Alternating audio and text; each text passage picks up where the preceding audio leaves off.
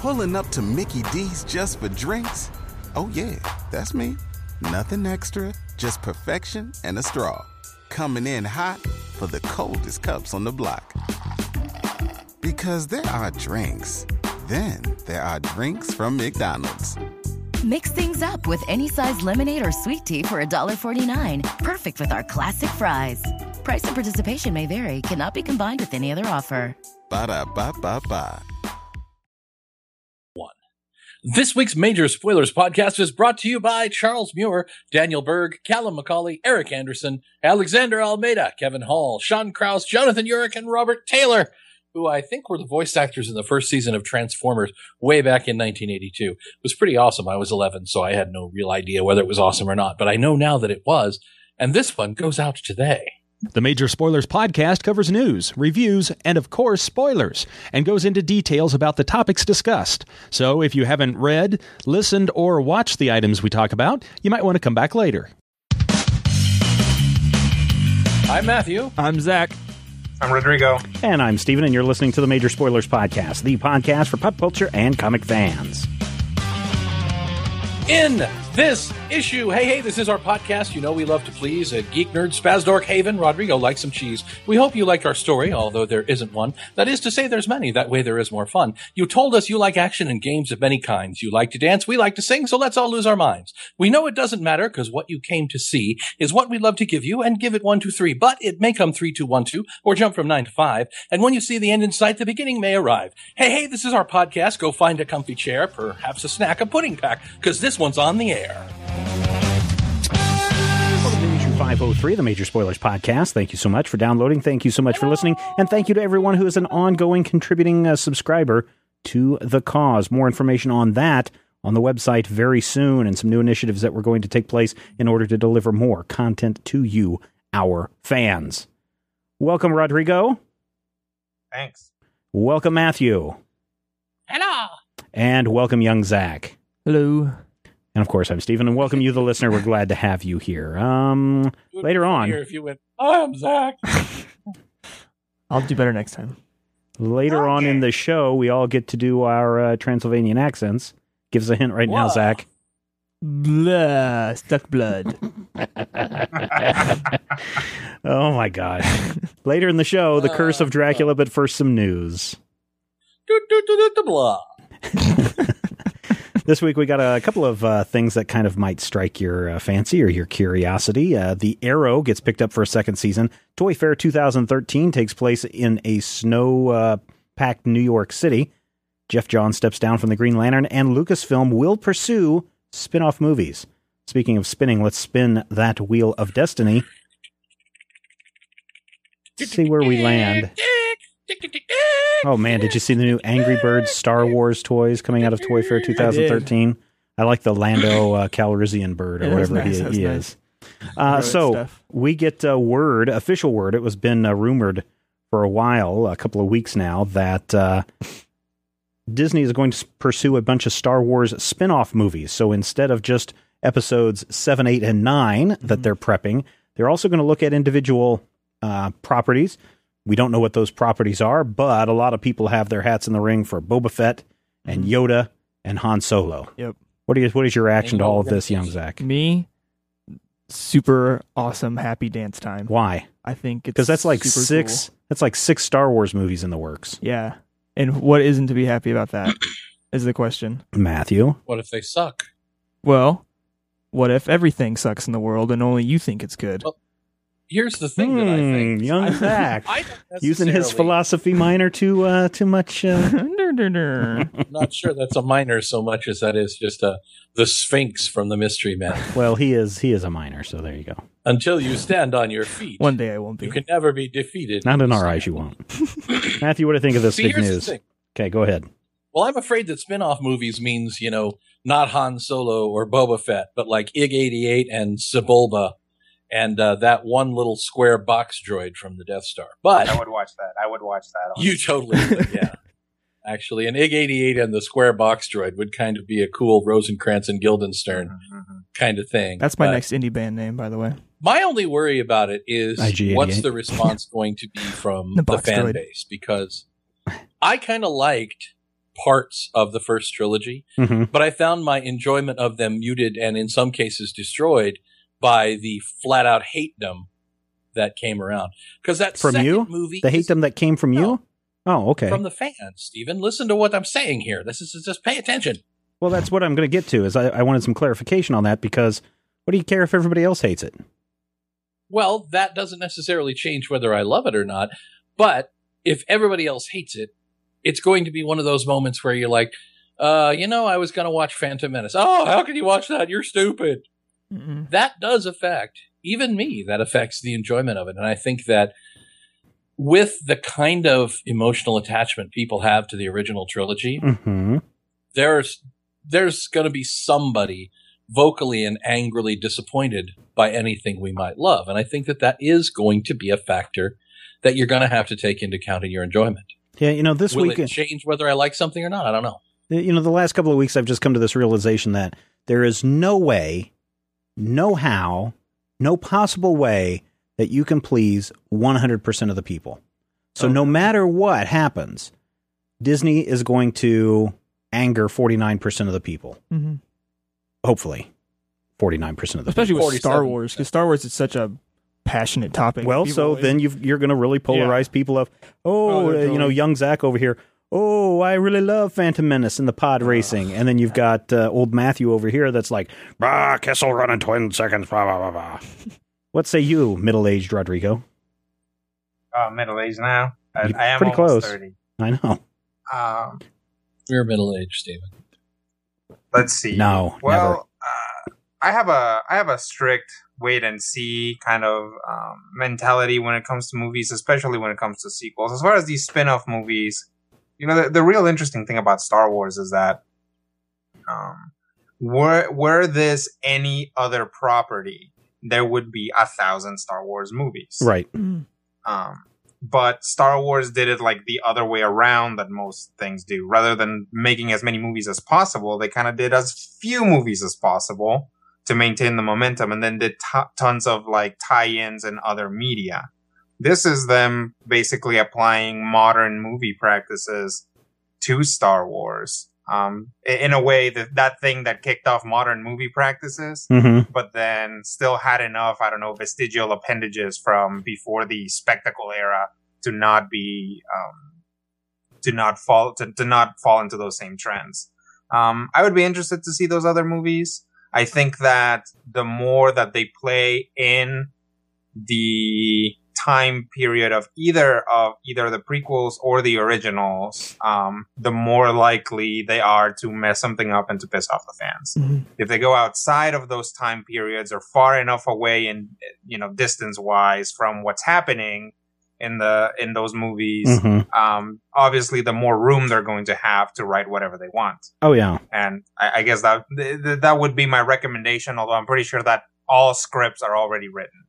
Oh, totally. I don't know about that, because one of the guys, is it Kasdan, who's writing one of the, I forget which one, but he says, you know what, on these spin-off movies, I want to take them in a totally different direction, and I want to kind of, in his words, start from scratch.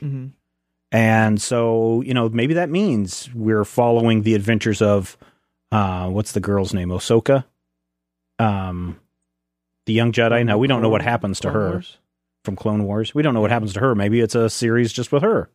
Maybe we don't know what happens to her. Well, kind of. Yeah, she. Come on, there's young kids in the room. Doesn't she get eaten or something? No. I could have sworn she got killed and eaten. I don't think she was eaten. But we could be looking at something that takes place long before the Star Wars series kicks off. We could be looking. Those time frames are already part of something somewhere in the Star Trek or Star Wars rather expanded universe. If they want to go into the expanded universe, and another place I saw they were looking at. I'm not saying that. Screw I'm saying the expanded no universe. matter what they do. Oh, sure. They may be stepping on somebody's canon somewhere in the expanded universe. And that is something that is going to be very. That as soon as we start seeing details for these movies, that is something where we're going to see their stance on it. Right, Either they're right. going to essentially be doing adaptations of books that have already been written, because there's no place in the galaxy of Star Wars that hasn't been thoroughly written by some author, or they're going to say A canon only, all movies are A canon, anything that gets rewritten is now rewritten. Mhm. And that's going to cause some backlash, but honestly, as big and fancy as Star Wars is, and as big as the fans are Star Wars, even though it has a huge, dedicated group of fans, still the people that are going to go watch the movies far outnumber all of the guys who read Shadows of the Empire. Oh yeah. And one thing that we have to make 100% clear is canon in terms of the time frame of a certain story is spelled C-A-N-O-N. So anybody who comments on this, and I know you're gonna C-A-N-O-N, not C-A-N-N-O-N, that is a large gun. Interesting. I you just say. had to I share don't that with think like when I first saw this, it kind of wasn't surprising if you like take like 3 seconds to think about it, because of what they've done with Avengers. I was like, well, this seems the logical choice of them, how much money they've made from Avengers by doing Iron Man, Hulk, all those separate movies, and then coming into Avengers. I don't think they're going to culminate into one giant movie, but just the fact that they actually they're doing spin-offs from the main Do you thing. think who's interested in seeing the adventures of young Lando? I mean, Starring I'd probably Donald go. Faison from Scrubs. I would go watch it. It's not like my. I'm not. like, I'm really top not terribly bill. into. Yeah, I'm not terribly interested to watch the stories of any particular character that we already know? that I've already seen. What about they've got that upcoming game? What is it? Star Wars 13. 13. Yeah. What if it was something like that, where it doesn't take place in the lower levels Lower of Coruscant? Coruscant? Yeah. So what if they did something like that, Rodrigo, where it's just like, here's the setting, totally different people. And there were a bunch of people a few years ago that were doing some Star Wars fan films that, hey, there's the Empire, but these stories took place on the opposite end of the universe from Tatooine. Did you guys see Dredd? The movie Judge Dredd, sure. Well, not the movie Judge Dredd, the movie Dredd. The latest one. Yeah. The one with, Yeah. Is it Kyle Urban? Yes, Carl Urban. Carl Urban. I think Kyle Urban is a country singer. Probably. That might Wasn't be he the kid with no belly button? That's who I have Kyle no is. idea. Anyway, That's Kyle XY. do you remember the plot of that movie? Yes, it was the raid. Right. 2 cops go into a building, and hopefully 2 cops will come out of the building by the end, right? 2 Lots of people stormtroopers gonna die. enter the Jawa 2 Jedi caravan. go into a building. 2 Yeah, exactly. Mm-hmm. A Jedi and a bounty hunter walk into a building because they're both out to the same guy, right? And then the bartender says, sorry, we're doing Pope jokes this week. Right, No. exactly. And the talking horse says, ah, darn it. 2 Jawas who walk into a bar. Hey, sorry, we don't serve your kind here. Right. So No, you can do anything what I'm with saying it. is, Yeah. well, what I'm saying is, in the movie, in the Dredd movie, Mm-hmm. do we find out who runs Mega City 1? Oh, no. Is the status quo of Mega City 1 changed at all? No. Is all corruption rooted out by the end of Mega City 1 by the end of the movie? No. And that's So what you made that movie can really take good. a movie- absolutely. You can take a movie that just happens to take place in a particular universe and not have huge epic consequences Right. for that universe. In a way, Star Wars is the Star Wars movies are sort of that wide spanning record of the major wars of Mm-hmm. of the galaxy. But there's lots of places where you can take it to a significantly smaller point, still have it be Star Wars technology and the Force and all that other stuff, and make a completely fine movie. Yep. Agreed. But then you get into that, you're hitting that catch-22 of, if it's a movie that is, say, young Han Solo, but the actor can't quite nail the same level of awesome that Harrison Ford did, people are like, well, this is stupid. They're ruining the good characters. But if it is the adventures of IG-88 and the Death Star droid having, wacky funsters, people say, who are these guys? This isn't Star Wars. They don't have our main characters. if you go too far afield of what people know to be Star Wars, you shoot yourself in the foot. If you go too close to what people know to be Star Wars, you shoot yourself in the other foot.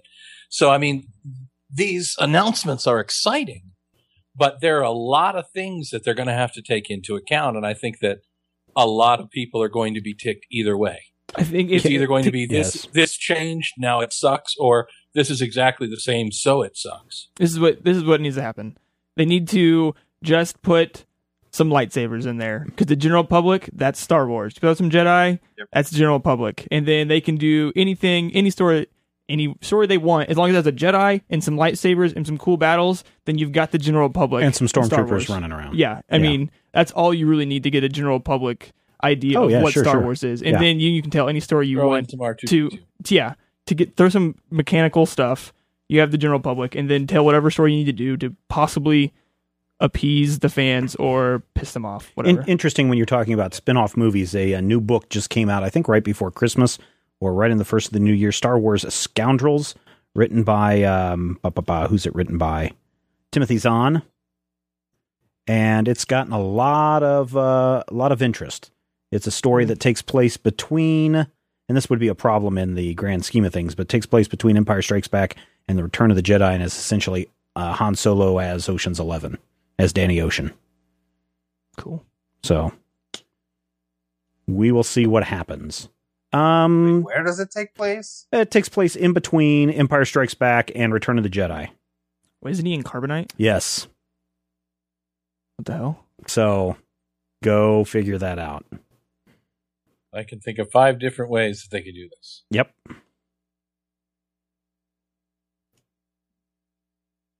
Well, Zach's hoping for the adventures of young Greedo. God dang it now. All right. Greedo would be kind of cool. I wouldn't mind that. I mean, I would not mind seeing, like Tales of the Cantina, or some backstory on why Boba Fett is awesome other than looking really awesome for 45 seconds in 2 movies. Oh, wait. Darth Maul. Done. I'm sold. Make it. What? Well, best movie ever. Do the backstory of Darth Maul. Double lightsaber. Epic. Everybody knows that Darth Maul is an alien from the planet Pointyhead. That's the Coneheads. Fine. He's a Zabrak. I know he's a Zabrak, but that's not the point. He's from planet Pointyhead. Tag and Bink, anyone? That would be fun. But I think a Tag and Bink story has inherent problems because people will look at that. There are always going to be people who look at that kind of story as lesser because it's secondary and think that it's derivative. Sure. They play up the comedy. I mean, if you literally take the story of Tag and Bink in the backgrounds of episodes, 3, 4, and 5, there are people who are going to be like, oh, well, that was stupid because it's just playing on what we already know about Star Wars. It really hadn't hit me until very recently that, because, J.J. Abrams is tagged to the, to Star Wars. To the, to the main movies. And I thought, oh, well, they went with him because of his aesthetic, because he's already the Star Trek guy. So they want kind of that to maintain that high end space stuff together. But it didn't hit me until very recently that it's like, oh no, they want him because he's the guy that got the nerds to be okay with the reboot. Yeah. Oh yeah. Yeah, totally. Sense. Well, I can't wait to see what happens. I can't wait till 2015 when the first Star Wars movie rolls out. Can't wait to see how Disney continues to handle the property. I think they're going in the right direction. We'll see. Boba Fett babies. Boba Fett babies. La la la la la la. They'll shoot you in the face. I want to thank everyone who has become. Well, let's have Rodrigo do a little scat music underneath while we do this bit. I want to thank everyone who's become a regular donor to the cause and everyone who's contributed the $2, $5, $10 a month recurring donation. If you want to get on the ground floor now for some more great things on the way, please head over to Major Spoilers and sign up now. Also, /loot.com, critical hit t-shirts, maybe something else. Somebody was like, hey, you should do a this t-shirt. And I was just so happened to be going through a folder of critical hit stuff. And I was like, well, here's a design that we forgot about.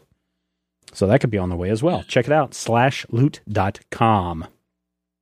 Also, If you're over at Major Spoilers, check out Rodrigo's recommendations for other cards to add to your Gate Crash deck, Gruul Goliath. We've got that over at Major Spoilers Video. That's our YouTube channel, Major Spoilers Video. Rodrigo breaks it down and gives you some good pointers for that. Good job there, Rodrigo. Oh, thanks. Let us get to some reviews. I'm the Scat Man. A couple of weeks ago, man, I've been wanting to get to this, but so many things preoccupying my time, even having to spend time with young Zach and showing him the ropes on how to do some things. Takes away from enjoyment of watching. Like making rope. Yes, like making rope. Batman The Dark Knight Returns Part 2. Came out a couple of weeks ago on DVD. It came out on iTunes. This is really weird for people that subscribe to iTunes. They're releasing movies on iTunes like the Friday before the Tuesday that the movie would normally come out on DVD, so you can get a heads up on everyone. For Batman The Dark Knight Returns, it actually came out like a week or two early than the DVD release. So I've had plenty of time to sit down and watch Peter Weller come back and play the aging Bruce Wayne. Still does an amazing job. And this is the, Matthew, this is chapters 3 and 4 of The Dark Knight Returns, books 3 and 4. And so it starts off with Batman dressed as the old bag lady. And it's really cool to hear Peter Weller go from, "You're ripping me off, to, "You pull that trigger and I'll come back for you next." It's just really good voice acting. And I know a lot of people hear that RoboCop voice when they hear Batman in Dark Knight Returns, but he just does a wonderful job. The Superman was well handled. I think, there are flaws with The Dark Knight Returns as a book, but in part 1 and part 2, the director and the writers have handled this story so well that it actually makes things a lot more clear. Like in part 1, I was amazed that I never picked it up after all this time, that when Batman got the crap kicked out of him and he took off his, what was then the modern Batman suit and went into the pure black and gray suit, that was a transformation of that character, the breakdown of the character. Here we see a lot of the same things playing out, where you're getting, because it's being played out in a motion visual way, you understand more of what's going on with the Corto Maltese. You understand more about what's going on with the politics, so that when the nuke does go off and shuts down all the power and Batman has to rush out and tell people to knock it off and we're going to take back this city and we're going to not be savages, it really, really works in this movie. The one thing that I wish I would have done when watching this is watch the two back to back, just to see it all play out together. But this chapter was really good. The fight between Batman and the Joker works really, really well. The guy that they got to play the Joker, the guy from Lost, just an awesome voice character for the Joker. The voice acting is just always phenomenal, and the voice director just continues to blow my mind with every DC project that she works on. Animation, really good. Follows the Frank Miller style. It's good. And I would bet that at some point DC will release both of these as one giant, back-to-back collection. But this is worth picking up. If you love The Dark Knight Returns, if it had some kind of impact in your life growing up, I think you owe it to yourself to pick up both The Dark Knight Returns Part 1 and Part 2.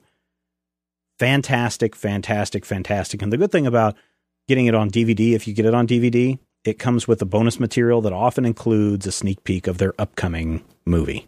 So I'm giving Batman The Dark Knight Returns 4 out of 5 slices of meatloaf. Go pick it up. It's very enjoyable. You guys watched it? Have you watched it, young Zach? I haven't watched either of the two. I was planning on reading the actual series first. What? I haven't read it yet. I have it on my iPad. I just haven't read it yet. Rodrigo, you checked it out yet? No, I haven't gotten the chance. And I'm going to guess Matthew, no. I read the original issues. Oh yeah, go watch the story ends. Go watch the animated. It's really good. So go check it out. Why would I want to watch the animated version of a story that I've already read? Because it's so good. That's why. Yeah. Let us talk, Matthew. New Avengers number 3 came out last week from Marvel Comics. Speaking of adaptations of stories I've already read, New Avengers number 3 comes out from Marvel Comics. Jonathan Hickman, who completely revamped Fantastic Four after the Can I say debacle? I must say debacle. The debacle that was the Mark Miller Fantastic Four run has taken over one of the Avengers books. And the basic premise of this book is simply the Illuminati are back together, only this time the Black Panther is with them, and they're making these hard decisions. Essentially, another universe is incurring on the Marvel Universe, and in order to save one, they have to either destroy an entire other universe filled with people, or have both Earths die. Which, this is difficult. This story opens with one of the awesomest things I've seen in comics. It's basically a 24 style visual previously with little bits and pieces from the first 2 issues. It is literally the little thing that they put at the beginning of your stories in the day to go, what happened last episode? Everyone I've told about the brief is dead. Really, really awesome. And in the last issue, but let me ask, how is that different from what they do in a lot of the current Marvel books, though? They're drawing it. Right. That's what they do that's what they do in Amazing Spider-Man. That's what they do in Superior Spider-Man. Well, I don't read the Spider-Man titles. Oh, okay. All right. In any case, they actually drew it out with little scenes from the previous issues telling you everything you needed to know. It was not like the paragraph that I've come to expect from Marvel. And I liked it. Now, when we get to the end of that flashback, 3 things have happened. The Illuminati have decided that the only way to defeat these creatures, or whatever's happening, is to reassemble the Infinity Gauntlet. Captain America has said, I will not tolerate any talk of killing innocent people, and I have officially tuned out. Because we are reassembling the Infinity Gauntlet. One of 2 things is going to happen at this point. Either we're going to have the Infinity Gauntlet be the ultimate power in the Marvel Universe and have ultimate power and save the day, or they're going to punk out the Infinity Gauntlet like the last guy that Rob Liefeld wanted to be the toughest fighter with the new guy that Rob Liefeld wants to be the toughest fighter. Now, I will say this issue looks phenomenal. Beautiful work. Steve Epting, who used to do Captain America, is on this one. It starts actually with the Beast from the X-Men and the Avengers realizing that Professor Xavier left him the time gem, or the mind gem rather, the one thing that the Illuminati needed to reassemble the Infinity Gauntlet. And then boom, Black Bolt and Captain America show up and they're like, welcome, pack a bag, you're coming with us. And they drag him off into this adventure. Reed Richards, Namor, Black Bolt, Captain America, who else? One other guy. Oh, Doctor Strange, have all decided they're going to reassemble the Infinity Gauntlet. And about halfway through the issue, they reassemble it. There's some stuff that's not bad involving the Black Swan and Avatar of Destruction, played by Natalie Portman. We get to the point where something's going to happen. Captain America puts on the Infinity Gauntlet, and we see this cutaway of Galactus looking concerned, and the Watcher looking worried, and Thanos going, ha-ha, and Thanos, ha-ha. It's almost the exact same face that we saw at the end of the Avengers movie, that side view where he's like, ugh, got the same smile and everything. And one of the things that I have described happens. And then Namor punches out Captain America. And then they all argue and argue and argue. There's a lot of arguing and a lot of talking. And we get to the end of the issue, and the Illuminati mind wipes Captain America to make him forget that he was ever part of this whole thing, that they ever existed. Dun, dun, dun. And that's our cliffhanger. I have 3 or 4 problems with this, not the least of which is the fact that they name check the Civil War problems between Captain America and Iron Man here. They reference all the previous stories where we've seen these kind of things happening. But isn't that a good thing? They reference the original Illuminati arc. They reference the Illuminati limited series. They reference the fact that these things have happened before, which points out the fact that these things have happened before. There's always an earth-shattering cataclysm, and to me it kind of undermines the story. It's very humorless, very dour. Reed Richards is very talky, and Namor is very angry, and it's kind of a depressing story. And I understand that that's probably what we're supposed to take away from it. But it's just, I don't know. There's something about it that just rings wrong. It feels like they're trying so hard to build these stakes and, bring in something that could save the day and make sure that it gets completely destroyed so that we don't have an easy out. I understand what they're doing. But it just, the build up to all of this feels like it's so oppressive and it's so dun, dun, dun. This is the worst thing that's ever happened in the Marvel Universe. When we get to that next story, maybe I'm burnt out. When we get to that next story, that's the new worst thing that's happened. Am I going to look back at this and go, well, we did this already? Because that's how I felt about this whole issue. We kind of did most of this already. It's got Lockjaw in it. That'll buy it a star. 2 slices of meatloaf for me on New Avengers #3. Beautifully drawn. Hickman is somebody whose storytelling sense I definitely respect and I understand. But this issue just didn't come together for me. Didn't quite gel into what it wanted to be. All right, cool. I guess 2 slices of meatloaf. For New Avengers #3 came out last week, Marvel Comics. Mm-hmm. Let's take a spin of things that come out this week. Rodrigo, there is a new Planet of the Apes special from Boom Studios. That's right. New Planet of the Apes special #1. Is this the one where we go back to like Chewbacca's home planet and yes, celebrate Life Tree Day? Chewbacca is a Wookiee, but he lives on Endor. It does not make sense.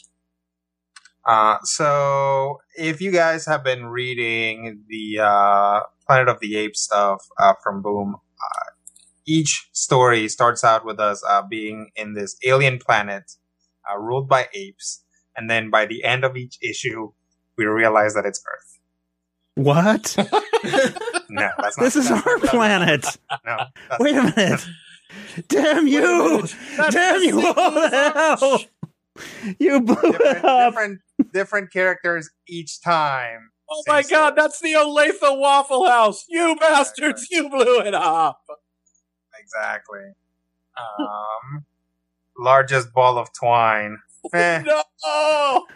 Wait a minute. That's okay. Yeah. Yeah. That's Planet of the Cats anyway. Yeah. They took it apart and they played with it.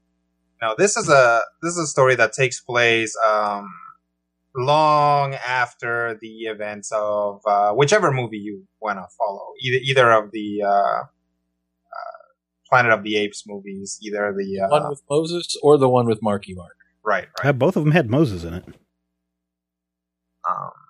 Yes. So it's either one of those, and then a long time after, there has been a lot of talk about humans and apes coexisting and how that can happen. They build a magnificent city in which apes and humans can coexist, but of course that all falls apart. So this is a story about kind of how that happens, or rather, after that happens, the ensuing war for control of the city. What about this makes it Planet of the Apesy is that there are apes and there are humans. But this story could potentially happen with any 2 charged racial factions, honestly. Autobots and Decepticons. Right. The technology is kind of a thing, but they have guns and they have knives, and really in the end, even a mighty space battle is mostly just guys with different knives and different guns shooting and or stabbing each other. Holograms and misfits. Right. That's not to say that there was anything wrong with it. All I'm saying is, I think a lot of the time, or I think for the early Planet of the Apes movies and the early stories, there was still kind of that sense of, humans trying to find their place in this world. But by the time we get this story, they kind of have. They're still kind of at war with the apes. There's still a lot of actual human rights violations. But this story could potentially take place in any universe. Gargoyles versus the cast of Star Trek: The Next Generation. Right.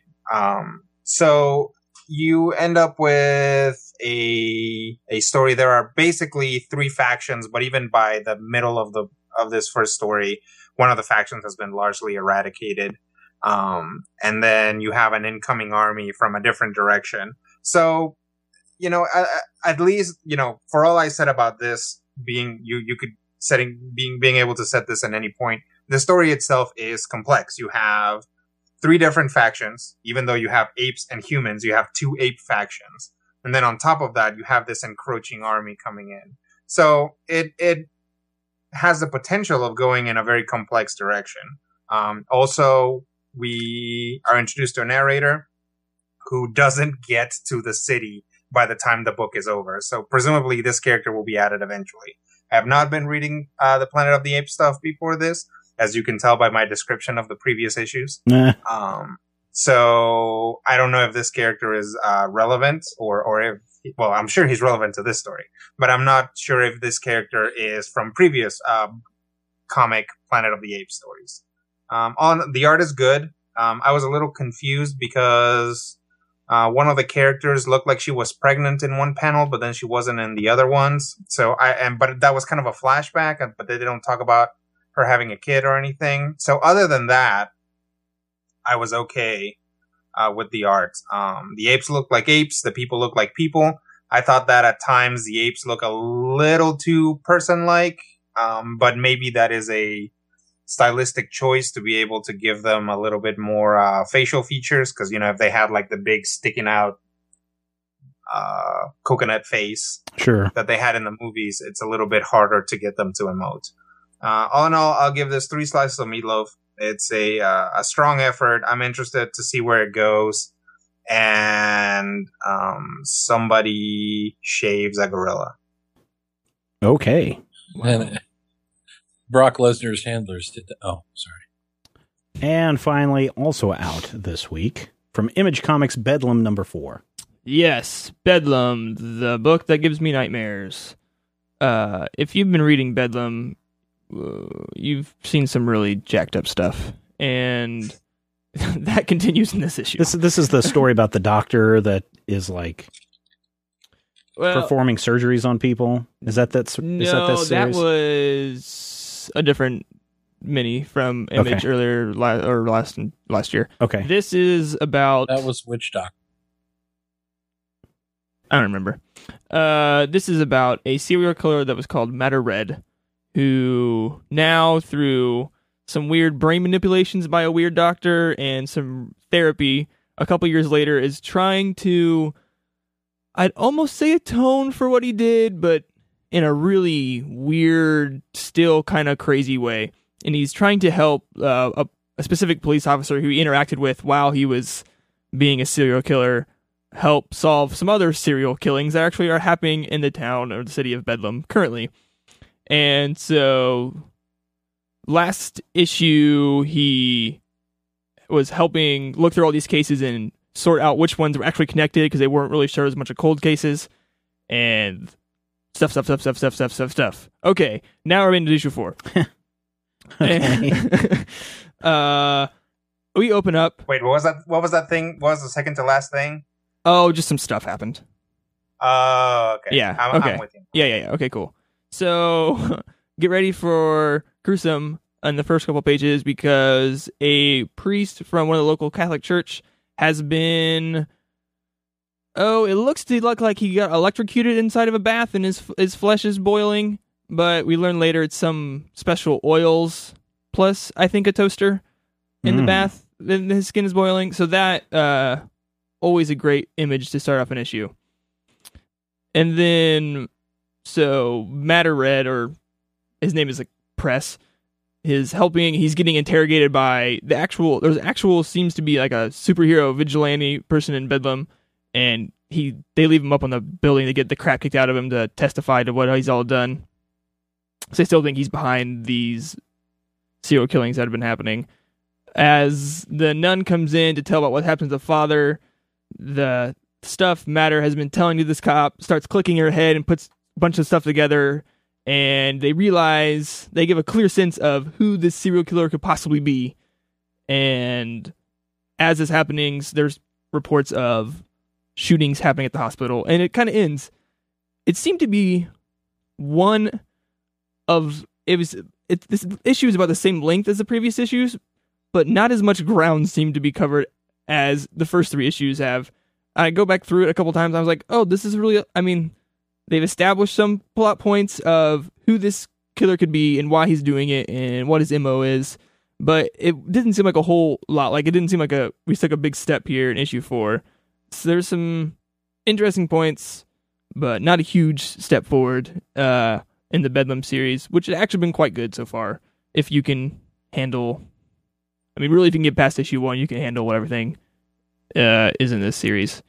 Art is from Riley Rossmo, whose style I've been seeing, or his name has been popping up on some more titles recently. I actually like it. Proof. Was the story of the Bigfoot. Oh, Sasquatch comic. Gotcha. I believe he did. Did he do what you reviewed last week, Rodrigo? The Day of the Dead book from Image? Was that his? I think so. I think he was. Yeah. Yeah. I think he did that Cowboy Ninja Viking zombie thing too. Yeah. Yep. So.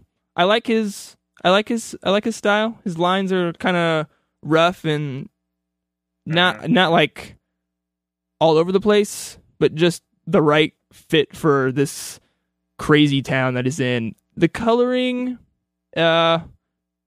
it's heavily stylized. It changes through people become green when they're on the roof and stuff. It's good. The only problem I have with the art is his eyes seem weird at points. Like they're like actually asleep, but they're awake, and their eyes are just like lazy, which is a weird thing. It doesn't happen always, but especially the female detective seemed like her eyes are just like wandering randomly around the page every once in a while. But not the best issue of Bedlam so far. Still, you should probably. I think this is a fun series. Just 2.5 slices for this episode, just middle of the road. Okay. Bedlam out this week from Image Comics. Also, tomorrow, depending on when you're listening to this, is Valentine's Day. And I know many of you are forgetting to go out and pick your loved one up something. You are forgetting as we speak. That's the power of the Force. Luckily, last week you picked up Young Romance, the new 52 Valentine's Day special. In it, that's the issue that has Superman and Wonder Woman on the cover making out. Also inside, I didn't realize this, Valentine's Day cards, Matthew. Ooh. Valentine's Day cards with a picture of a Catwoman saying, "You're perfect." Is it Catwoman from her 0 issue cover? Yes, it is. Is it really? Yes. Oh, gosh. Where she's twisted all up. Yes. Yeah. You've got Aquaman. Let's make a splash, Valentine. You have Jonah Hex. You put a hex on me. Green Lantern. Fear not. I'll always love you. Wonder Woman. You're wonderful. Superman. My love is more powerful than a locomotive. Batman. Batman. Tonight is for, in quotes, just us. Oh. I'm sorry. I think Batman should be, I have a plan to destroy you because I love you. And then my favorite, the one that I have already taken out and signed over to my lovely wife, which I will be presenting to her on Valentine's Day. The Flash. You stole my heart in a flash. Pick Young Justice, Young Romance, the new 52 Valentine's Day special. $8. $8 for this thing because it's supersized. It's like 80 pages or something, or 50 pages or whatever. Yeah. How much is that on console? I want to see the Bizarro one that says, "Me, hate your face." I can make that. Give me 20 minutes. Yeah. It may be too late to go out and buy a Valentine's Day gift from Amazon.com, but if you are considering going out and buying a gift for a loved one, maybe it's a birthday gift, maybe it's a anniversary gift, maybe it's just a, hey, it's the middle of the week, I got you something kind of gift. Head over to Majorspoilers.com, click on the Amazon.com link. Kind of gift. Amazon.com is the link you want to click on. Buy everything there. It gets to you at the same price. Same stuff, a little bit gets kicked back our way, and we thank you for your support. So, when it comes to space travel, there's a couple of routes that you can go. You can go the safe route, like it's NASA, and it takes you 100 years to put a colony on the moon. Or you can go the wild, reckless route, right? Now, the wild, reckless route does kind of lead to some cool things. Like dance parties on the moon. Yeah, until the moon blows up. Oh, that's bad. But so we've got two ways we can go. We can go safe or we can go reckless. And if we look at the reckless side, we've got two captains that are clearly reckless. And that brings us, Matthew, to... The poll of the week? Yes, the poll of the week. It was timed like 2 minutes ago. No, that was the lead-in. If you'd... He doesn't want you to interrupt anymore. Yes. He wants you to No, he's follow fine to on. interrupt, but right there at the end was the perfect time for him to jump in. He was giving you the perfect time to interrupt. Yes. When he was done. He was planning for the interruption. Yes. That never works. So this week, two captains. For the unknown. Captain James Tiberius Kirk of the Starship Enterprise and Captain Han Solo, the captain of the Millennium Falcon. Actually, it's Captain Hannibal Caniclius Solo, I believe is his middle name. Who is the more reckless Captain? Zach, go. Well, if you've been following me being young, I've only watched one thing of Star Trek, and that was the J.J. Abrams movie. And granted, Kirk does some crazy stuff in there. He runs and jumps and throws a car off a cliff and drives a spaceship. But Han Solo has a friend who could probably rip his face off at any moment. And he flies stuff he smuggles things for like a giant worm creature. And he lived in carbonite for a while. So clearly Han Solo wins. Everybody follow that? Do you follow that train of thought, Rodrigo? Oh, absolutely. Do you also concur? Do you also concur that Han Solo is the more reckless captain?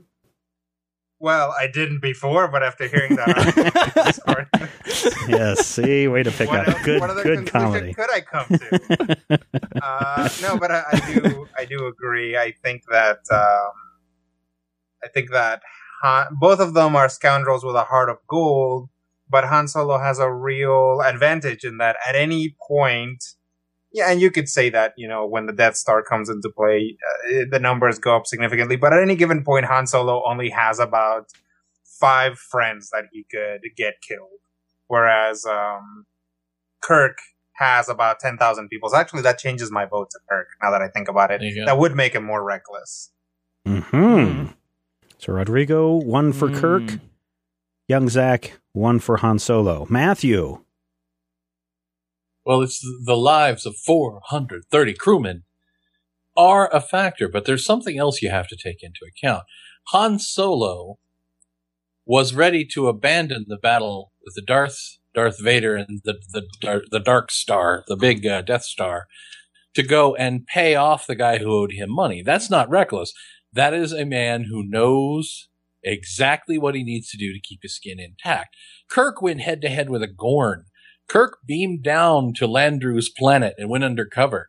Kirk was at the head of every dangerous mission. The most dangerous missions, he's like, okay, I'm in charge. I'm going to go do this. Anytime something terrible happened, Kirk was there. And most importantly, Kirk did it with that fascinating speech pattern when you could have shot him in between any syllable, whereas Han Solo was pretty terse. He's like, you know what? Bang, I'll shoot you in the face with the gun. Wait, no, that was Indiana Jones. But I went with Kirk simply because Kirk has always shown that he has blatant disregard for life, limb, the principles of the Federation, the Prime Directive, and pretty much anything but the Green Orion space women. And he gets away with it because he's just that awesome. Whereas Han Solo is awesome in a different way. But for me, the recklessness of Han Solo is more, Han Solo is in a kind of a crapsack world with a beat up ship, and he has to take wild risks because that's how you survive. Kirk is in a shiny, shiny world where everything is perfect and wonderful, and there's no money, and there's no hatred, and there's no differential, and nobody wants to kill anybody. And he still goes out and finds ways to injure himself and endanger his people and his ship because he's looking for trouble. Well, I would say Captain Kirk, all that stuff that he does, putting himself in danger, he's still not crazy reckless. He's reckless within the confines of the Prime Directive and what his military officers want him to do.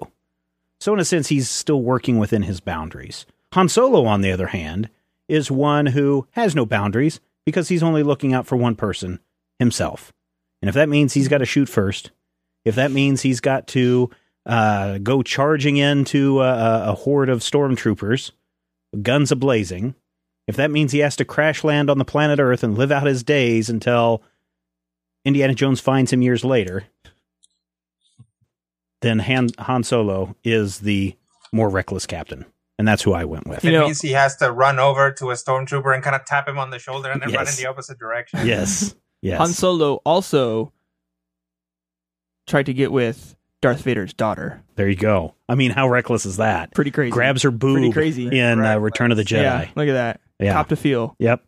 Definitely Captain Kirk says, oh gosh, the text is so small. Says Jared Evans, why he has the crew to look out for. If Han Solo does something stupid, it's just him and Chewie that face the consequences. Obviously, anyone that makes the Kessel run in less than 12 parsecs is more reckless, says Kevin. Okay, just to go on the record here, Han shot first, at Greedo no less. Obviously, he's more reckless. Landa says 2 words, Kobayashi Maru. Gosh. Yeah, that's a good point. He cheats. Yeah, there you go. But I've never saw one of the Green Orion girls go to Kirk and say, I love you. And Kirk looks back and says, I know. Yeah. No, how reckless is that? The only reason he said that is because he knew she cannot come down here and beat the living crap out of me because I'm going to be frozen. Only reason. Edith Keeler. The year is 1936. They're in Chicago. Kirk knows that the world will end if he tries to save the girl that he has the hots for. And Spock has to physically restrain him from doing it anyway because he's just that reckless. Atlantis says, Han, bitches. Han, he's the only one who really cares for himself and he isn't going to take needless risks as often. It's why he initially backed off on the run against the Death Star. Kirk would willingly put himself and his crew in harm's way for the sake of whatever that week's plot was. Jeff says Solo. Blue Yonder says, I think it depends on which Kirk we're talking about. Law says Kirk is playing with the lives of over 400 people. BVK says, well, Han has to navigate an asteroid field. Spider Lover says Han may have been more reckless. However, I don't believe Han would put his crew in danger by fornicating with green women at every turn. Matt says Han Solo in the expanded universe. Kirk says old comic fan. One captain's second in command is a logical space elf. The other captain's second in command is a large feral Sasquatch-like creature that pulls people's arms out of their socket when he loses. Got to go with Captain Solo on this one, says KVH. Daniel says, I say Kirk. Solo never sent a red shirt to get killed first. How did the rest of the Major Spoilers Nation vote, Matthew? Who is the more reckless, Captain Kirk or Captain Solo? You are number one. I'm telling you, stop that. No, he's half white and half black. No, he's half black and he's half white. He's the Riddler. In a tight suit. 175 spoilers voting. 39% saying Captain Kirk. 61% Captain Solo. But Steven did choose a much, much prettier picture. No, they're both by Adam Hughes. They're both by Adam Hughes. And both yet Adam Hughes. Solo still looks prettier. I know. Well, there you go. Still, you know. He's a pretty man. In Solo's picture, though, it looks like one of the kids from Hogwarts is photobombing them, though. And it scares the piss out of me. Hey, what's that about? Well, aren't I reckless? I lived. Now so blame me. That does look like Neville Longbottom. That does look like Neville back there. I guess I didn't see that. It's like one of the first things I saw.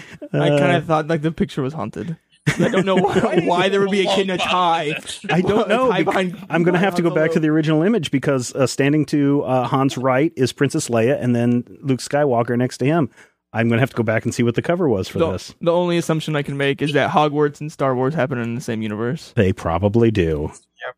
Star Wars is what they call it. They Minerva McGonagall have an ointment for Star Wars. If you think about a lot of the stuff, a lot of the magic in Harry Potter, most of it revolves around moving things or causing some kind of weird ghostly. Force magic. The same thing. Yep.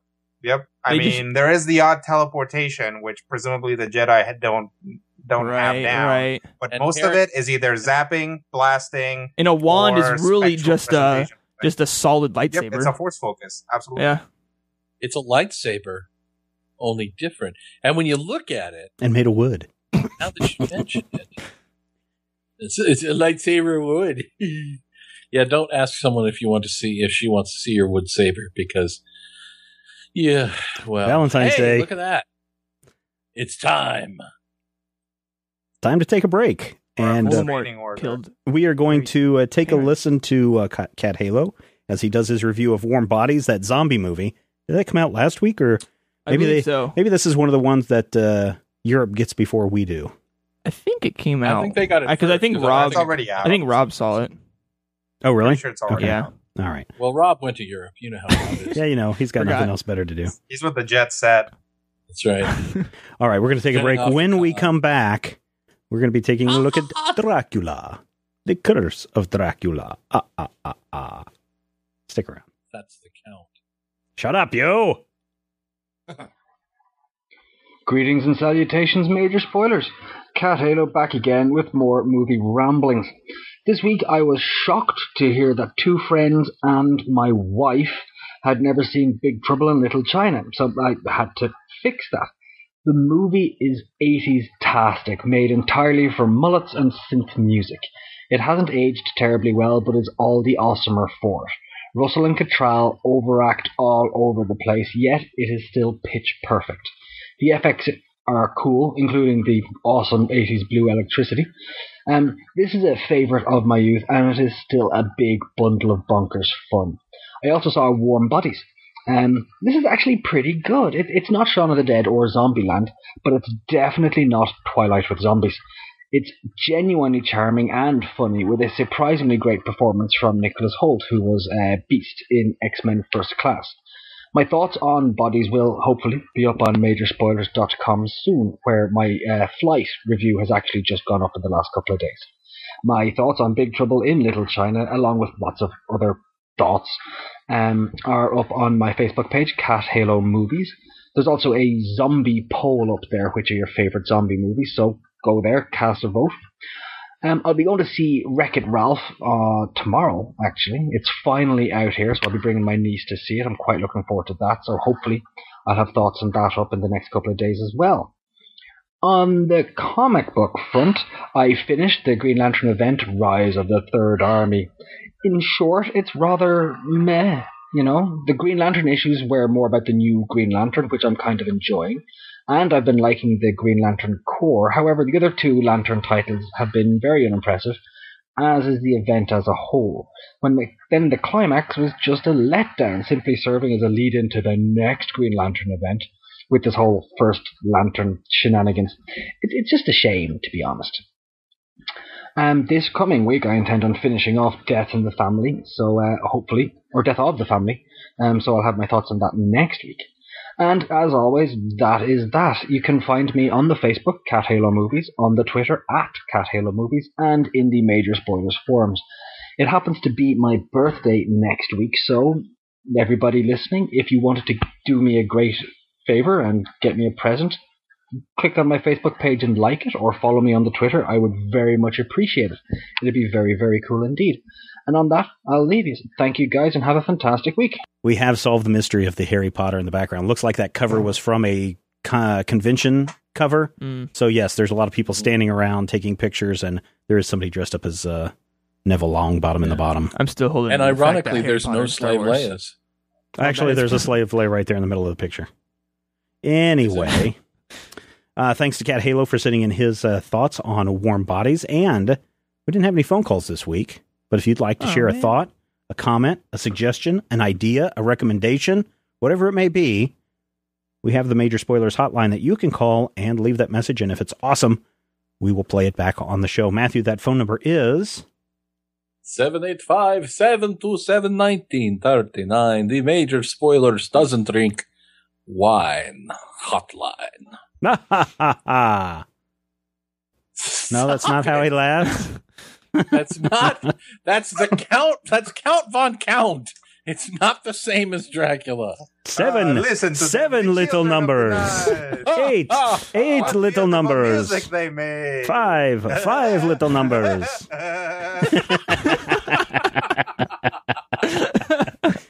Oh, listeners, if you want to hear that exchange again in clear quality sound. Crisp, clear, stereo.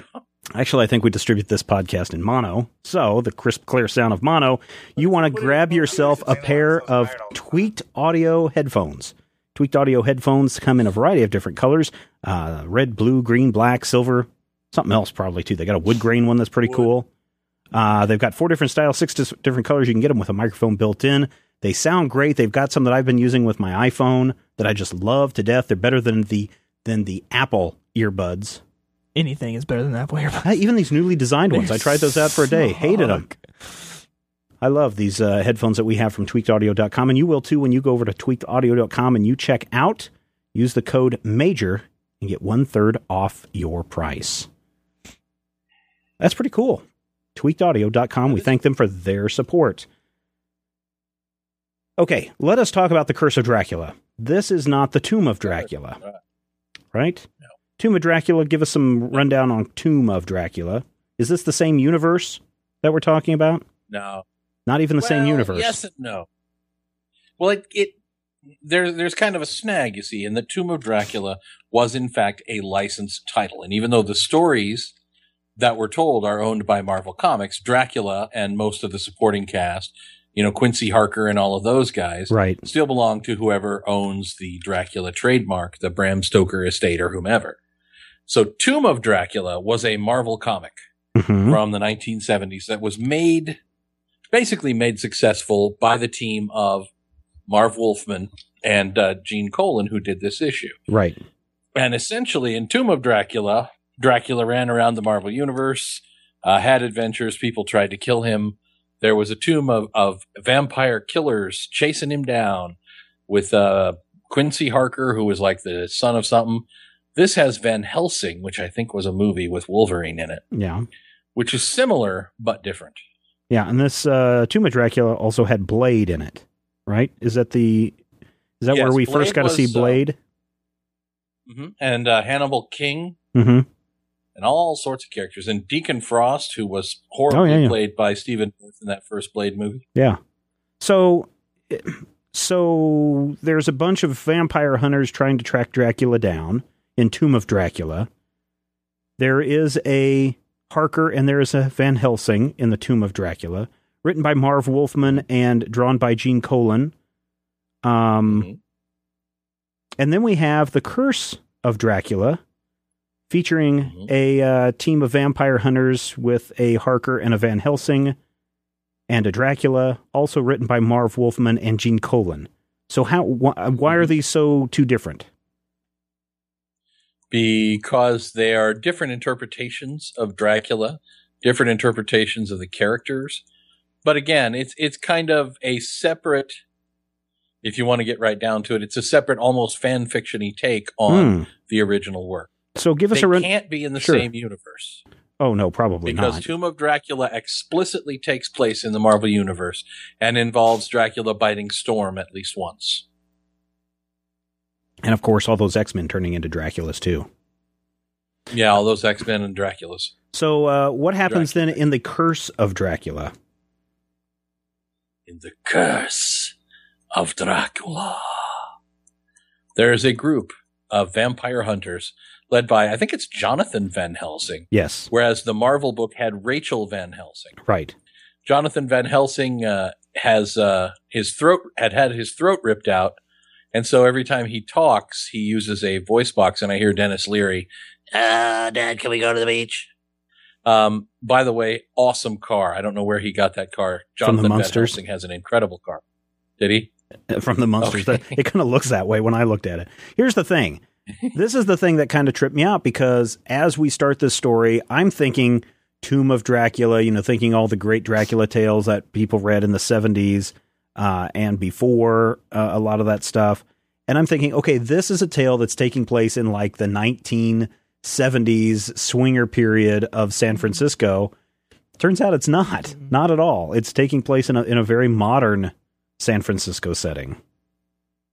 And I'm okay with that, 90s, but it did kind of throw me off, though, a little bit. So go on, Matthew. Fill us in on the rest of what's going on in this story. Well, he has a character on his group who is vaguely offensive to me by the name Hiroshima, who is a blind, telepathic, half-vampire human who I think has more than a little bit of Blade in her. Mm-hmm. Nikita Kazan, who used to be a Russian double agent, and his driver, Simon, and they are vampire hunters and they hunt vampires. And apparently, Dracula's latest evil plan, is to try and gain power by taking over the minds and the souls of people who are either in power or gonna be in power, including some serious bitey on the wife of a very promising presidential candidate. While the vampire hunters led by Van Helsing try to stop him and kill him and are drawn by Gene Colan, so they look really awesome. Yeah, they do. Kind of backfires, though, for the... we found out that Dracula's making out with the presidential candidate's wife, and she's madly in love with him, as vampires often play that out onto their victims. And the presidential candidate, man, this guy's a real bastard. I mean, he beats his wife, tells her what to do, basically is trying to pimp her out, and just really not a good guy. And we find out that he basically agreed to give his wife over to Dracula if Dracula would use his powers to get him the presidential nod. Mm-hmm. And so it's really, I think, kind of a fascinating story, especially how it ends with people getting killed left and right. It almost kind of has it has one of those creepy, eerie tales, where here's the supernatural force meddling with man's desires to be greater, and in the end, that's man's downfall. Kind of elements. But then we've got all these vampire hunters going around killing vampires, blowing them up in many graphic displays. And then it ends with, kind of one of those strange twist things. Well, I think that it's a hook. Oh, sure. A sequel hook. Rodrigo, what did you think of this series? It's 4 issues long. It's collected now in a hardcover, out this week, I think, from Dark Horse Comics. I definitely like the art a lot. I thought the story kind of... I feel that a lot of what actually happens in the story could have been a little bit more condensed. Definitely. Sometimes I'm annoyed by a lot of description. I thought the description in this was really good. Very poetic, sometimes a little bit over the top, but, this is Dracula. He's an important vampire. He's doing things. He gets to have 3 paragraphs describing his face. It's okay. Yeah. His big blue face, blah. His cool trench coat. Yep. Well, on the cover, he's wearing a cape. Yeah, on the cover, he's wearing a biker jacket from the 50s. Mm-hmm. So... Really? Because I thought that was the top of his trench coat. I don't know. It looks like one of those leather biker jackets. Who knows? Zach, what did you think of this Curse of Dracula? Here was my issue with this, was that we're reading the preview copy from Dark Horse. Right. Which comes in a PDF, so you have to scroll through the pages. Right. And I'm pretty sure there was a lot of double page spread, and I'm sure I missed about half of them on the first time read through. And I was so effing confused in parts because I would miss half a dialogue for a sequence, and then I go back oh, okay, makes more sense. But yeah, and the other part is in this electronic version that we received, and again, this is a copy that they sent us, and we're glad to have that.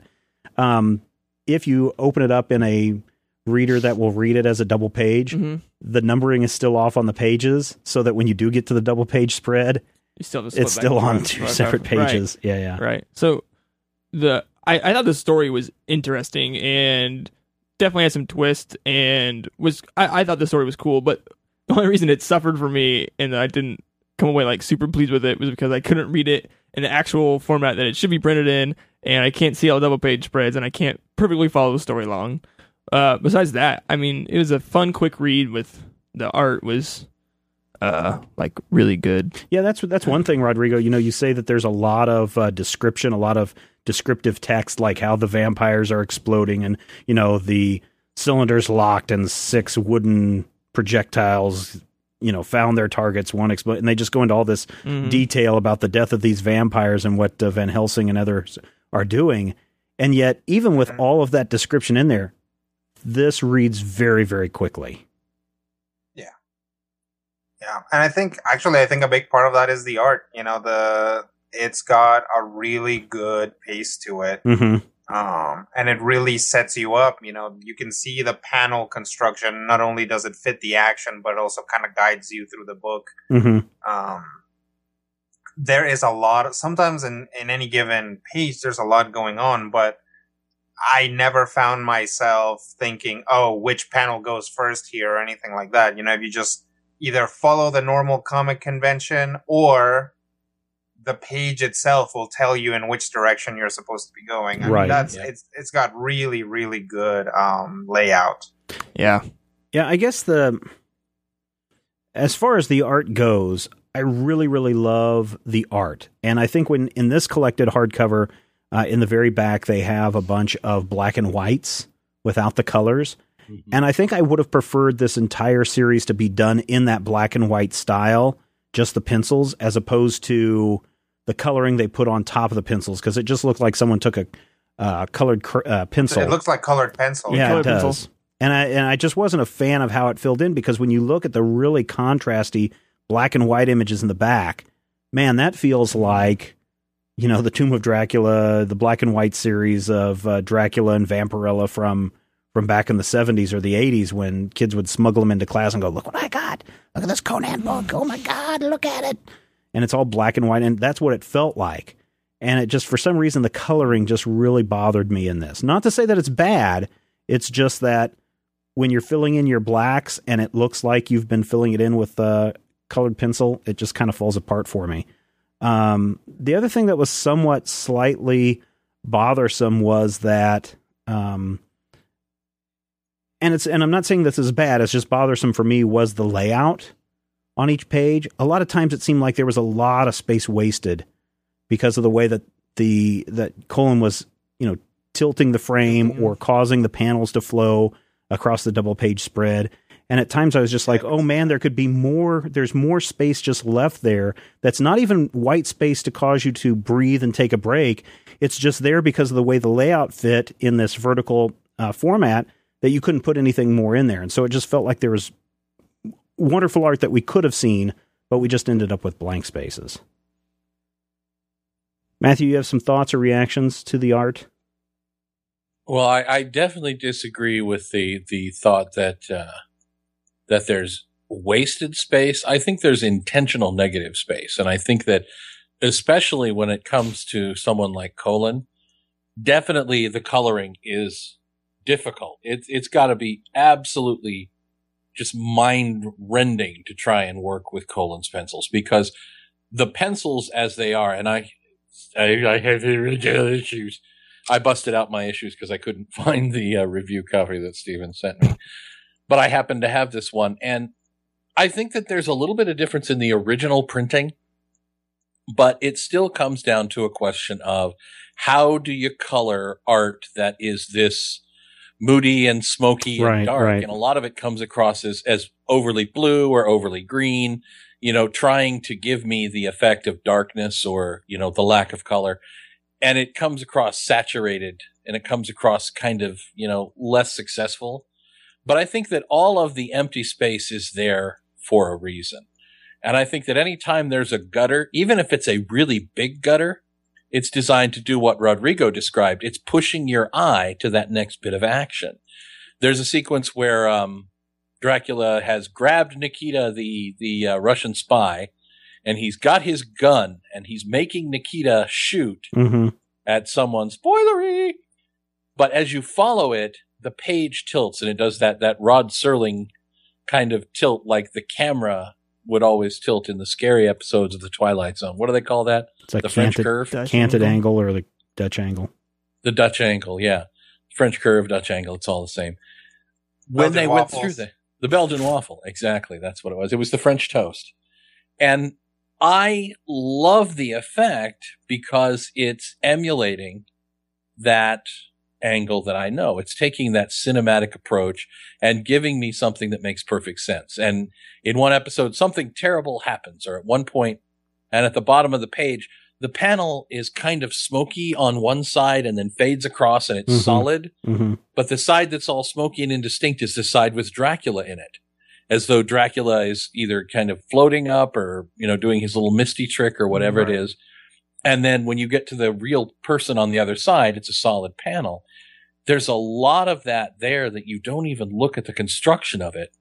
I don't think there's a square panel in the whole series. There are, but yeah. That's great. But I love the fact that it's not like a 9-panel grid. Right. Even though there are a lot of great things you can do with a 9-panel grid. This is Gene Colan going, I want this panel to be 1/4 of the page, but it's kind of canted like a rhombus. And you're just like, how would you even think about doing that? That's brilliant. It's freaky. I kind of like it. And then, of course, that awesome car keeps showing up. Well, and I'm not saying that it's totally terrible. I just feel like I would like to see more of his art. And I think that in some cases where you have the double page spread and you've got the 4 panels on the bottom or the 6 panels on the bottom that kind of bend one way and then bend the other to flow across the page is really good. There's a page where the presidential candidate's having a fight with his wife, and she's naked and she's leaning into the curtain, and the curtain points into the next panel that you're supposed to read. So yeah, a lot of that stuff's really good, but you could have gotten the same effect with that picture of the woman, but you could have increased it by 50% and still had the same effect, still had the same angle, still had all that stuff. But then you've got a good portion of the bottom of that page that's completely blank. And I think that's just me because I want to see more of this art. Well, and the other thing is that is in a lot of ways a formal issue. Because if you look at other panels, for example, nowadays it seems that it's and I guess it depends on the artist. But for example, even if somebody's doing wacky things with the paneling, usually the panels will end before they get to the edge of the page. Like you will always have a gutter on either end of the page. And here that doesn't always happen. No, not always. Sometimes, like the most disconcerting thing about the art to me is that sometimes that doesn't happen. Sometimes a panel will go all the way to the edge of the page. Yeah, and for some reason that bothers me way more than having like open negative space. And you just have to. I mean, you just kind of have to. Yeah, that's what I'm saying. It's my personal. This guy's gonna do whatever. Yeah, it's my personal little weirdness about it. Yeah. And then the panels running off the page is what totally threw me off reading this. Oh yeah, because you were expecting that it was to tie into the next page. It's a double page, and it doesn't. And then I'd be flipping back and forth. It's kind of the artistic equivalent of that moment where Jimi Hendrix was at Monterey playing all the stuff, and the crowd's just looking at him, and then he lights his guitar on fire. The crowd has no idea what's going on. This is kind of that. It's to me, Colan is working way ahead of the average, even the average reader, but the average artist style, and doing things that are clearly designed to go, hey, wouldn't it be awesome if you have a big Dracula face in the center that bleeds into 3 different panels, and those panels all make sense. Right. That kind of wacky stuff, that adventurousness that you get here. That's half the reason to read this book for me. Is just the art is wild kind of, how does that go? The art is fantastic. Don't get me wrong. The art is fantastic. But I would, really take a look at the black and white stuff in the back. Because it's really cool too. Now, was Tomb of Dracula color, or was it a black and white? Tomb of Dracula, the Tomb of Dracula comic book was a full color book. There were a couple of black and white Dracula books. I want to say either Vampire Tales or Tales of the Vampire or something like that. And then there was one that was a black and white, like a 6 or 7 issue story that got canceled before it ended. So, I mean, there was both at Marvel, but Tomb of Dracula itself was, I want to say, like 62 issues, full color. Okay, cool. Ran forever. Ran for like almost to the end of the 80s, or to the end of the 70s, rather. Sure. It started like right about when we were born and ran till either 79 or 80. I don't remember which. Cool. Yeah, 72 to 79 is Tomb of Dracula. Interesting. Rodrigo, are there things that you didn't care for in this? The story, I guess. I mean, there's nothing wrong with it. But I thought it's like, here's a team of cool vampire hunters. And most of the time, they're just kind of clumped up together shooting at vampires. Yeah. So this actually, and it really is because I just play a lot of role-playing games, but this really did seem to me like a bunch of people creating some cool characters that are going to go be vampire hunters, and then all they do is like figure out, like, either be attacked by vampires from every direction, or they find a Dracula factory and they go shoot it up, and they all have powers and they all have backstories, but most of the time they're just running around shooting vampires. Well, and I think that it's this, we get a little bit about their backstory, like the ex-KGB guy, his family was killed by Dracula, and so he's got that beef. But a lot of this stuff, it's almost like we're dropped in and we expect to already know who these characters are. But for those of you who this is the first time, here's your little brief recap. And so that's why I'm like, how does this tie into the other Dracula books that have come out? And that's why it feels like, and because it's by the same creators, it feels like it's a continuation of that story. Zach, what did you have problems with besides the electronic version? I guess it kind of goes with the story. I didn't really like any of the vampire hunters. I honestly didn't care if any of them died.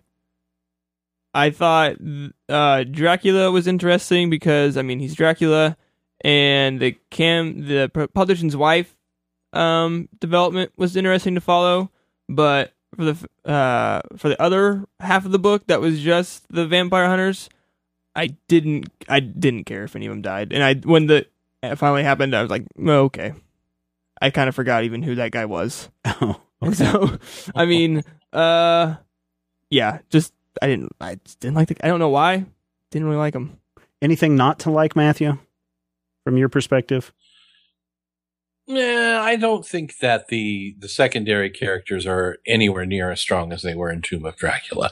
There is nobody in this issue who has the same awesome of a Blade or a Taj Nital. Love Taj Nital, by the way.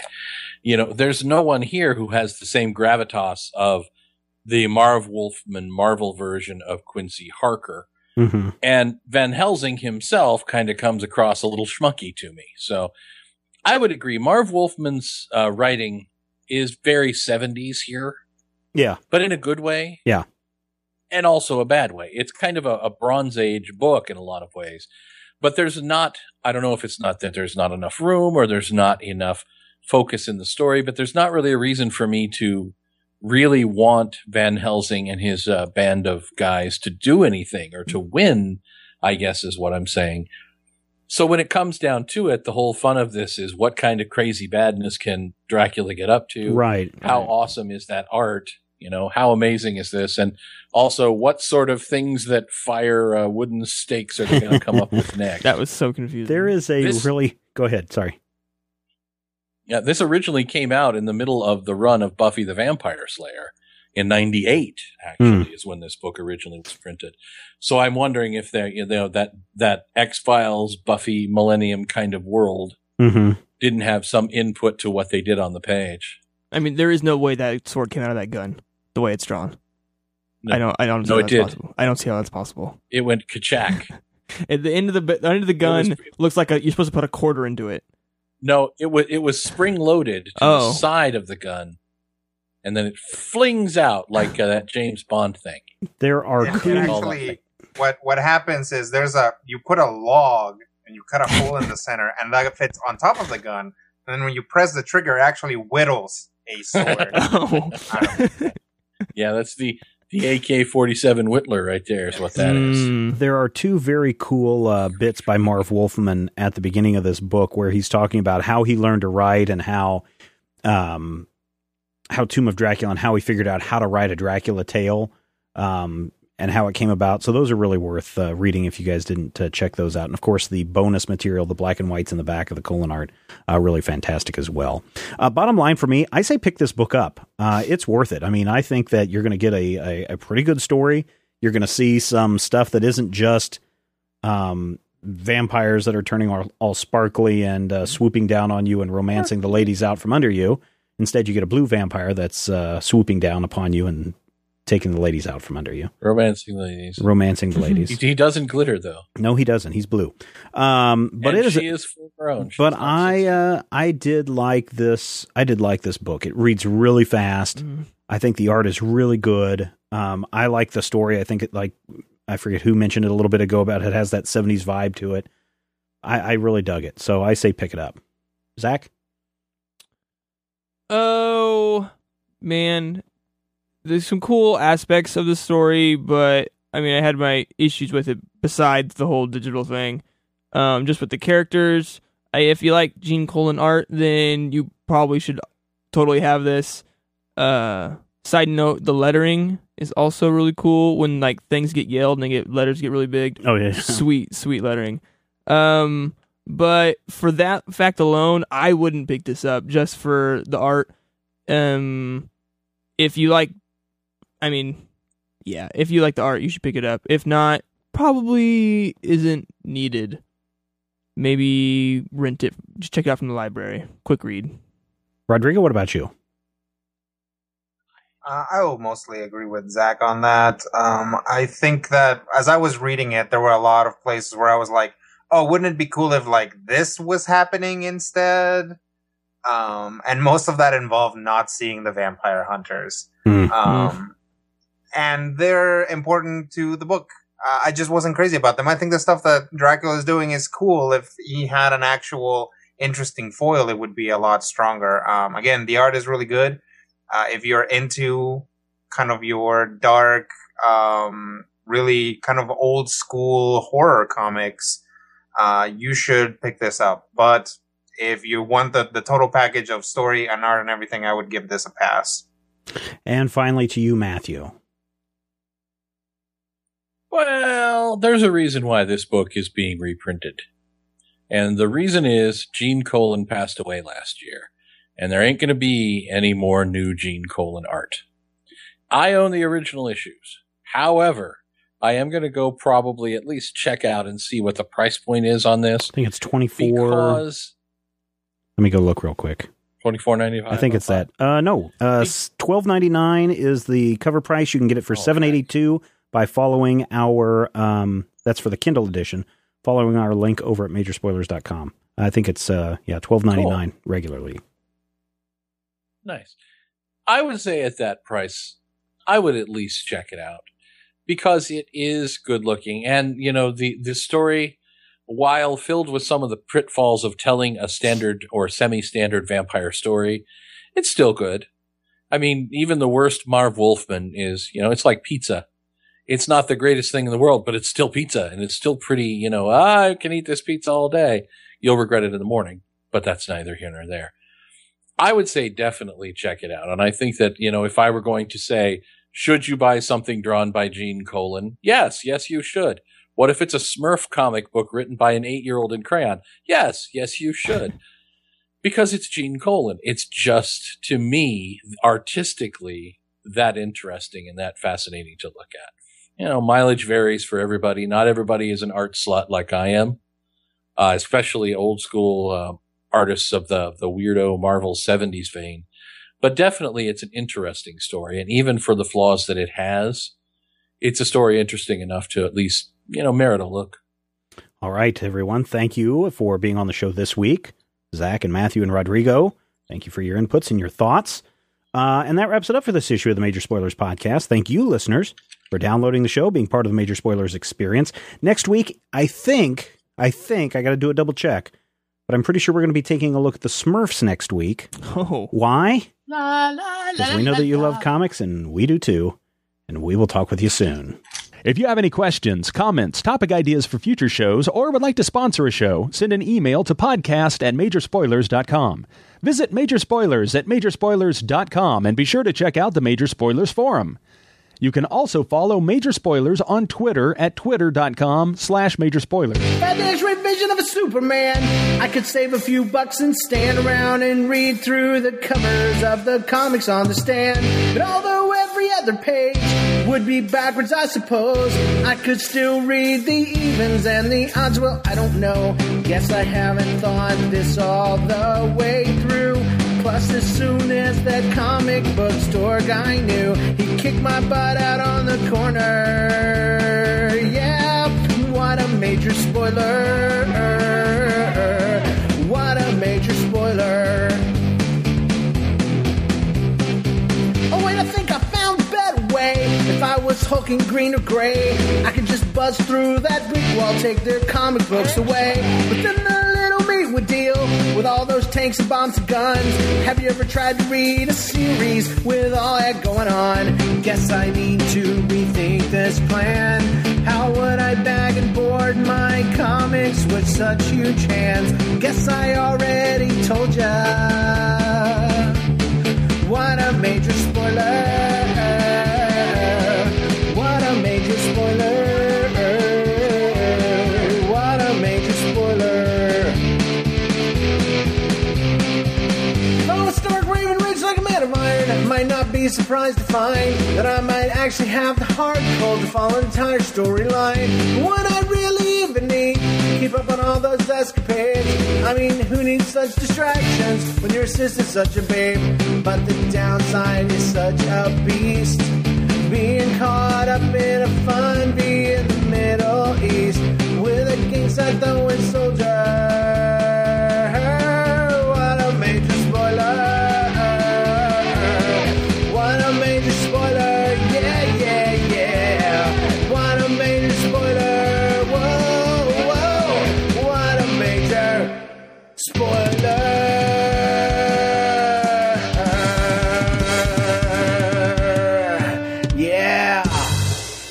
Major Spoilers is copyright 2013.